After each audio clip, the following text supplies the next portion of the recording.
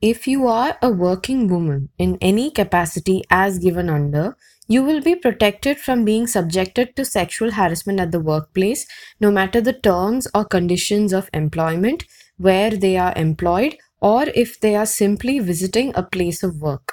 The law currently only recognizes women as possible victims of sexual harassment. Men who face sexual harassment at work by either a woman or a man are not protected in the same way as women. However, this varies according to the policy of the organization, which may cover men as well.